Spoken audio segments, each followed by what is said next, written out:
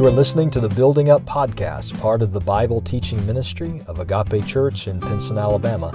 To learn more about Agape, please visit us online at agapepinson.com. Welcome in to episode 17 of the Building Up Podcast. I am Kevin, and I have the privilege of being your guest host this week. I am one of the teachers and ministers at Agape Church in Pinson, and I humbly ask for the next 10 minutes of your time for us to look at humility, what the gospel humility looks like, and what's the fruit of living a humble life. So we're going to look at Ephesians 4. So if you have a Bible app or a Bible handy, if you'll flip over to Ephesians 4, we're going to start with verse 1. I, therefore, a prisoner of the Lord, urge you to walk in a manner worthy of the calling to which you have been called, with all humility and gentleness, with patience, bearing with one another in love, eager to maintain the unity of the Spirit in the bond of peace. Here we have Paul telling us what the characteristics of walking in the gospel should be. Their humility, gentleness, patience, bearing with one another in love, and their fruit is peace and unity. The first of these characteristics is humility, and I believe he says it first because it's foundational to the others. And what's amazing is you look at Paul models humility in the Scriptures. He has all the credentials and all the training, but yet when he writes, we don't see him focus on his Roman citizenship or his vast theological training or even his apostleship, but instead he focuses on his position as a servant of Christ.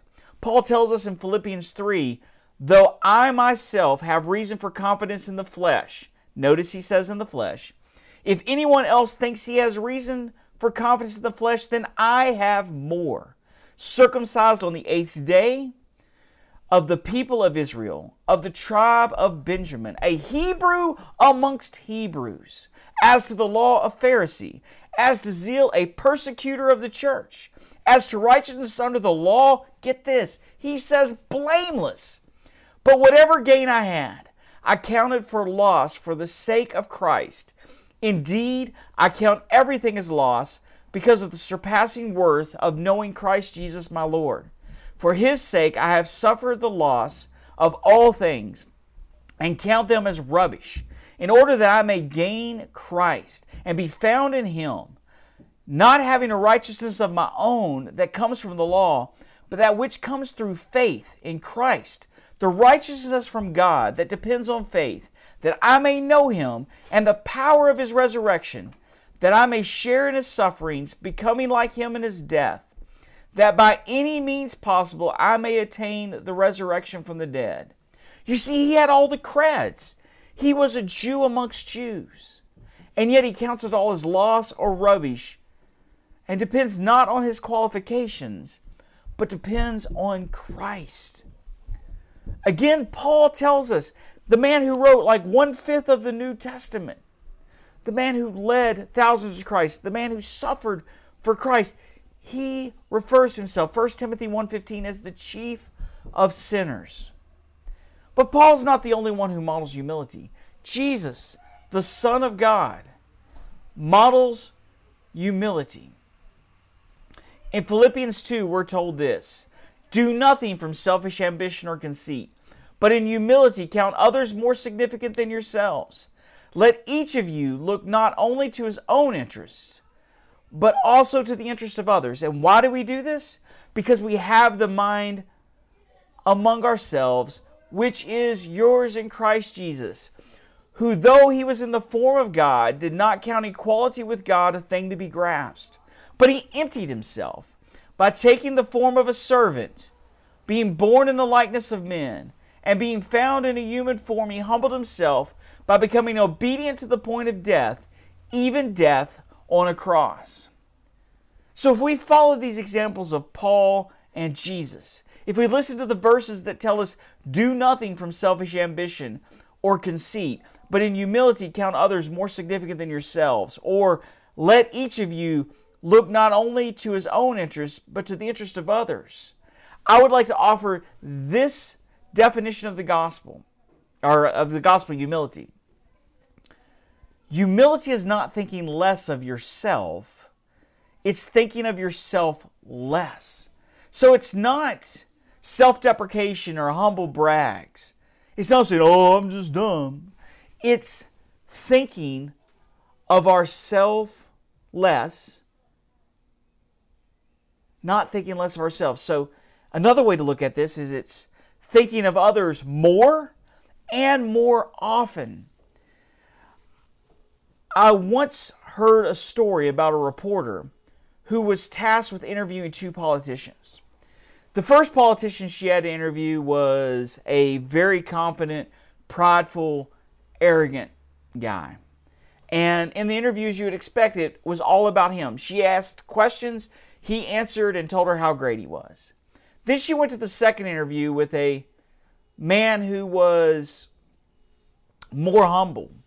And he spent as much time asking her questions as she spent asking him questions. And so a colleague asked her after the two interviews, how did it go? And she said, well, when I interviewed the first politician, she goes, I left that meeting feeling like he was the most important person in the world. She said, when I left the second interview, I left feeling like I was the most important person in the world.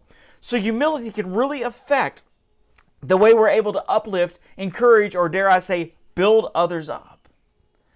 But that's not the only way humility affects us. If we look at Romans 2, it tells us not to think too highly of ourselves. That's the great thing about Romans. Romans 1 tells us nobody is too bad to be saved. Romans 2 tells us nobody's too good to not need saving. And it warns us not to judge others more highly than we judge ourselves. But you couple that with Jesus' parable of the log and the splinter and the parable of the Pharisee and the tax collector. And you see Jesus asking this question, why do you look at the speck in your brother's eye, but do not notice the log in your own eye? Or how do you say to your brother, let me take the speck out of your eye, when there is a log in your own eye? You hypocrite. First take the log out of your own eye, and you will see clearly to take the speck out of your brother's eye. And I can always picture when Jesus was telling this story, he might have actually picked up a log or just feigned having a log so you could see how ridiculous it is for us to try to help somebody else get a splinter out of their eye when we have a log in our eye. I mean, we'd turn to help them and we'd knock them out with the log that was in our eye. And when we look at the Pharisee and the tax collector, you have the Pharisee who looks down on the tax collector who wouldn't even enter the temple. And he says, God, thank you that I'm not like that tax collector. But the tax collector stood before God and said, woe to me, a wretched sinner. Not only does humility help us to encourage others and build them up, a lack of humility will cause us to not be able to minister to others. As a matter of fact, a lot of people have a problem ministering to others because they're so busy looking down their noses at somebody else whose sins are most socially acceptable than theirs are. So that's two ways humility affects us right off the bat. It helps you encourage others to be humble. It makes it harder for you to minister to others when you're not humble. But also, it affects the way that we encounter the Word of God. If you'll remember when Nathanael was told by Philip that he had met the Messiah, and the Messiah was from Nazareth, what was Nathanael's response? He said, can anything good come from Nazareth? So picture, Nazareth was a small community, maybe 500 people. It was insignificant. And it would be kind of like if we were told, hey, this great thing happened in this part of town. We're like, in that part of town? Can anything good happen in the bad part of town? Or that little podunk little city? And so Nathanael had a moment of arrogance that could have prevented him from encountering the Messiah, because off the bat he was questioning just because of where the Messiah was coming from. And we can be guilty of judging teachers and teaching and truth, not by how it stacks up against Scripture. You know, like the Bereans were commended for verifying teaching against Scripture. Sometimes we verify teaching by who the teacher is, what part of town they are, what they look like, how they act, and not the truth of what they're saying. So we are commanded to walk in humility. But more than that, we are told that humility is part of walking in a worthy manner. So when we encounter the gospel, one of the changes that should happen in our lives is we should be transformed into a more humble person. That should be one of the fruits. And it sets the baseline for being gentle and patient and loving, and ultimately creates the fruit of unity and peace. So let us not do anything from selfish ambition or conceit, but in humility count others as more significant than ourselves. Or should I say, let's not think less of ourselves, let's just think of ourselves less. Let's think more highly of others and think of others more often as a sign of humility. I hope this has been an encouragement to you. I know it's encouraged me. Till the next time, grace and peace.